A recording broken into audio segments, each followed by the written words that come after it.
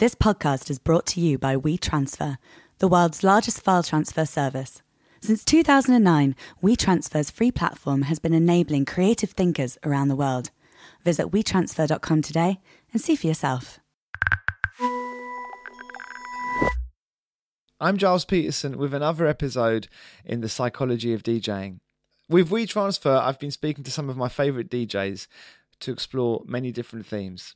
Lifestyle, keeping healthy, managing the pressure, playing the right tunes at the right times, all that kind of thing. In this episode, I spoke with a woman who apparently used to come and listen to me when I used to play at my residency in Vienna. She grew up in the Austrian countryside. She met some legendary jazz musicians like Ursula Dudziak and Sun Ra, and she was one of the first residents at the Panorama Bar in Berlin. For this episode of Psychology of DJing, I welcome Cassy. Now, we started off speaking about her start in DJing and getting the confidence to enjoy what she was doing. You know, that's a very good question, and that might sound really sad, but maybe like one of the first ones, so at least you have a bit of a positive experience where this was not so bad, or where you were lucky that people were dancing to what you were doing. But I guess to be really happy with what I was doing, it took years. And I felt bad or stupid because especially like the guys that I was DJing with or hanging out with or saw or had to hang out with mostly, they were also like into themselves and loving it. And so I'm so good at what I'm doing. That's their like natural starting point. And I'm like, oh. So did you feel the pressure that you weren't going to be living up to their sort of standards? Yeah, I did feel that pressure a lot. Right, and it took you a few years to get the swagger. Exactly. Right. And I was in the German school of techno. I guess there's different schools of DJing, and my school is the German school of techno, which I am so proud of in the end because it's a very restricted and morale-wise, like people are not nice to you because the Germans are not nice to people. In general, they're just very, just not very accommodating people. It's not in their makeup, no? I kind of like that. Yeah. They're real. They're real. It's very straightforward. Exactly. Especially in Berlin, it's like you see what you get and kind of, yeah. So that was good for me because it made me tougher. And I think it just made me the way better DJ. And I did want to be as good as them. And I did want to work as hard as I could to be good at mixing. And I guess that made me good at mixing. And now that I've mastered maybe something in that artistry, if you will, or skill. It's not, I don't know, I wouldn't call it art, but it's like an applied art maybe. And I did develop a skill, and now I really enjoy playing house music even more because I can play house now the way I really want to play it. And back then I didn't have the skill to play it well. And I think it's more difficult to play a really good house set than it is to play a really good techno set. And I also don't really like playing the same music for 2 hours, even though it is the restricted house and techno field. I do play a lot of house and techno together, and I do I play Robert Hood, and I can also play Gene Farris, and it's not, or Chicago house and hard techno. I can also play Chris Liebing and Gene Farris in the same set. It's possible. It's funny you're talking about the sort of finding that moment when you feel confident about yourself enough.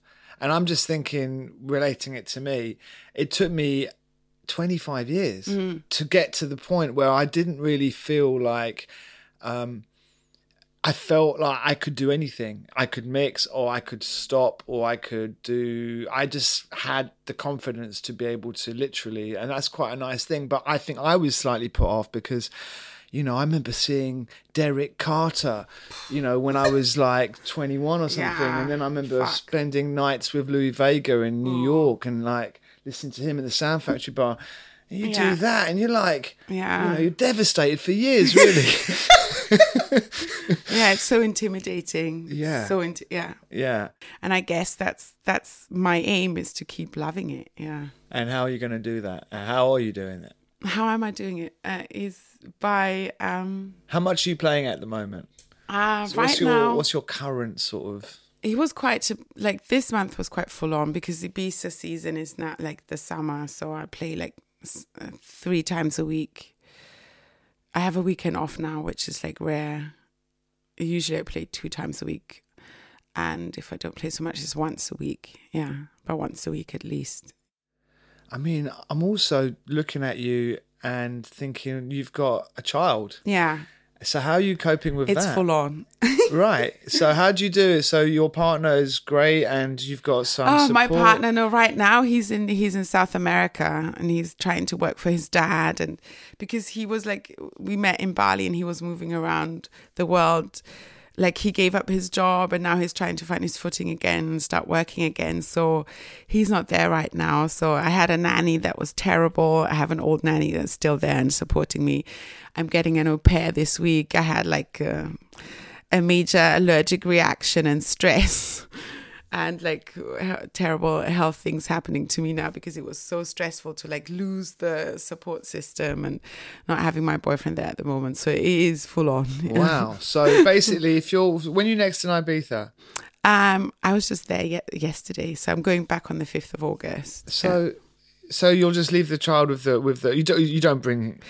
I like not so long, like 3 weeks ago, I had to bring him because I didn't have anyone. So I brought him along with my psoriasis arms and swollen arms and like a rash all over my body. I can't imagine having to do that as well as have then go on and play a set. No, I did actually. I traveled because we were in LA when my son was born, and I started playing again like 3 or 4 weeks after he was born, and I just did one gig in San Francisco, but then I went on tour with him and I had a babysitter in the hotel, so I tried to stay in like really nice hotels, like 5-star hotels where they have a good babysitter service.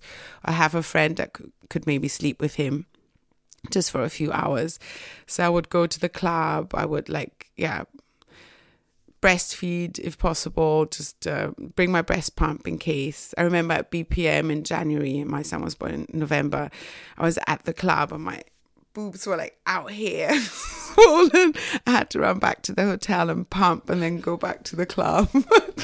I brought my breast pump to the club as well, yeah. And I toured with my son, and it was full on because you come back from playing a set and you have to breastfeed and hopefully sleep for 2 hours and then go to the airport. Yeah. Wow. What's the buzz for you when you're doing it? I mean, I can't imagine like this. Is it a job? Is it like making a living? Is it like... It is very much a job. It is making a living. And I think I guess I like that. It's back to the restricted techno setup.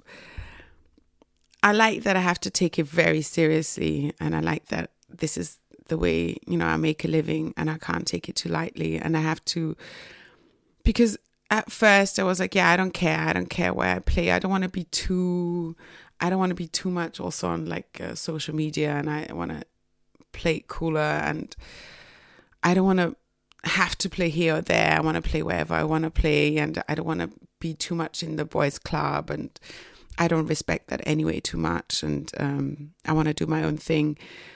But then I also had to I was unlucky with my manager as well, and I had to see that the business side of me has to be more developed, because now I also have a son and I have to keep going, because if not, I also lose what I love the most. So incredible balance you have to put together here, right? Yeah. And you're in the middle of the 2.5 years old. Yeah, that's intense. I mean, I remember when my wife gave birth to my first of 2 children, I was 33, and I was, I was escaping it as a DJ, you know what I mean? So I was kind of running away from sort of the issue on the premise that I was earning a living. Yeah. So I think a lot of guys who manage to but you know. So, there's no escape. Yeah, no escape at all. And you haven't got a mum and dad around you either, or any of that stuff. Congratulations, I got to say. You've lived in quite a few parts of the world, in Austria, in Paris. I'm curious about your Paris thing as well. I mean, also, obviously, you've had residencies at Rex and at Output, both clubs that I love. And I suppose your most famous residency would be Panorama Bar. Yeah. Talk to me about those. How the Panorama Bar residency occurred and how it felt. That was probably the most important thing for my DJ career or DJing in the end, because to be in a city at a time where things are going down, you know, is extremely important. Like, I wish I could have been in New York in the 90s, but I was in Berlin in the early 2000s, so that's not bad. It's not the same, but it's not bad. And I remember that the old Osgood Panorama Bar had closed.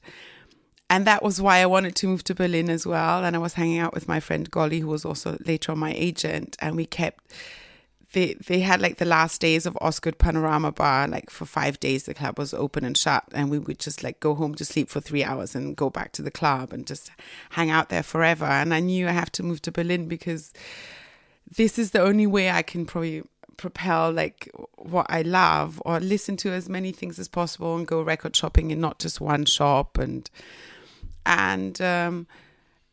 So there was no Panorama Bar, and then there was like different clubs like Watergate and really good clubs, Maria back then, and like all these clubs and venues.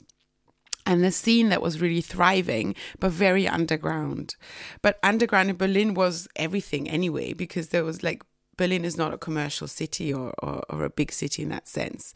So if you move in the scene in Berlin, you're moving in the scene in Berlin, no matter how small it is, and you get to know everyone. And so I was playing around. I was hanging out a lot. Like Ricardo was my neighbor, so we were like playing together a lot, and we were just record shopping together. And I just had like really close mates that were like into the same thing as me, and also later on lots of girls too, and like good exchange, and like we're all into buying like amazing records and house and techno. And I started working at Hard Wax, which was also like very elemental. And then the Osgood crew, the Panorama Bar crew, reopened, or not reopened, but opened a new venue, the Berghain, and they gave away the Friday nights to labels. So it was a Playhouse night, a Perlon night. Luciano had a Cadenza night.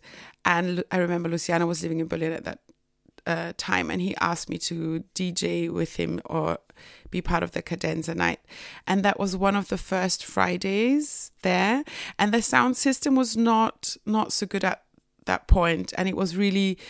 And obviously people just tend to get really high, and as guys get really high, you know, they start playing and they don't care if it's like super loud or super whatever. And I remember like Luciano's girlfriend like coming up to me and going like, or wife actually, just go back on because you're not as high, and the guys, it's just too loud and horrible, you know, can you just go back on? And so I went back on and, you know, I was like more like, as a girl, you were a little bit more sane and a bit more careful. I was always a bit more like aware of what was going on, I guess.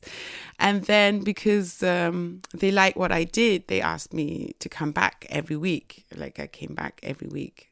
Or, no, not every week. 2 times a month and then once a month. But yeah. Amazing. And the good thing is they had me on because the Friday nights were the label nights, and those were the cool nights where everyone went. And again, as soon as something is cool, I don't like it. So I always try, which is like also a bit complicated sometimes, and dumb sometimes. But the Saturday to Sunday nights that are now the big nights, or Sunday now, daytime is really cool. But when I was playing there at the beginning, the first 3 years, like Sunday morning was not cool. You just had lots of freaks, you know, and that was just nice because you could just play whatever, and I could just really like work on my DJ skills, and and see what I can do with whoever is there on the dance floor, and create a positive energy or good energy with whatever you have there. And I guess that really transformed my DJ performance, is to get something good out of whatever you have. I'm quite interested in what you were saying a moment ago, and I've never really heard it from a woman's perspective like you said it, but the way certain men will get high and they'll treat the music in a certain way, whereas is there a difference with the women? I mean, first of all, from your point of view, how did you cope with the nightlife, all of that stuff? And did you manage to stay away from it? Did you use it to enhance your sets, or how does it work? Yeah, I did German School of Techno. I did enjoy taking drugs and partying, and I did try and use it. I told myself I have to be able to play really well when I'm high, because I can't be a DJ and not take drugs, because then I don't know how the people feel. It was probably also kind of an excuse. Yeah, like I have to experiment with drugs because, I'm in the nightlife. It'd be like weird not to take drugs. And now I don't do drugs anymore, thank God. It's so exhausting. But I really enjoyed playing high. I really enjoyed playing on ecstasy. But I have to say, it's also nothing that I really demanded of myself to be doing every single time. Whereas a lot of my DJ colleagues, I think they have a problem. Some of them still, they have to be high. They have to take ecstasy, otherwise they can't DJ. And this I always thought was stupid, because no, that's not, I have to be able to play without, or just drinking or not drinking. And this is something I'm proud of, that I still have. Like, I don't drink and I don't take any drugs. Sometimes I drink, but right now I'm also not drinking. And I really enjoy playing more than ever, actually. Okay, so when you're playing these days, what's the final big payoff for you? What's the thing that really gives you the buzz? And now also being a mom and like entering a new stage of my life and being older and like working on myself as a human, and like working on my, not deficiencies, it's a bit stupid, but trying to like myself more and like etc. going ahead, I really enjoy mixing, or I enjoy myself as a DJ more. So I get to a point in my sets where I'm really, I don't know if it's proud, but where I'm really happy with what I'm doing. And I'm so happy that I got there, that I just really enjoy playing. And I think that's the payoff, that I'm finally, what you said, it took you 25 years. It definitely took me 20 years to get to, I love this. I really know I can do this well now, and I want to do it even better. I know I've not played my best sets yet. So many thanks to Cassy for speaking to me today about her psychology, her approach in the world of DJing. You can download the whole series over on WeTransfer. We've also got episodes there with IG Culture, Craig Richards, The Black Madonna, and more. This podcast is presented by WeTransfer Studios, Giles Peterson and Worldwide FM. Visit WeTransfer.com/thisworks to see more of our creative collaborations.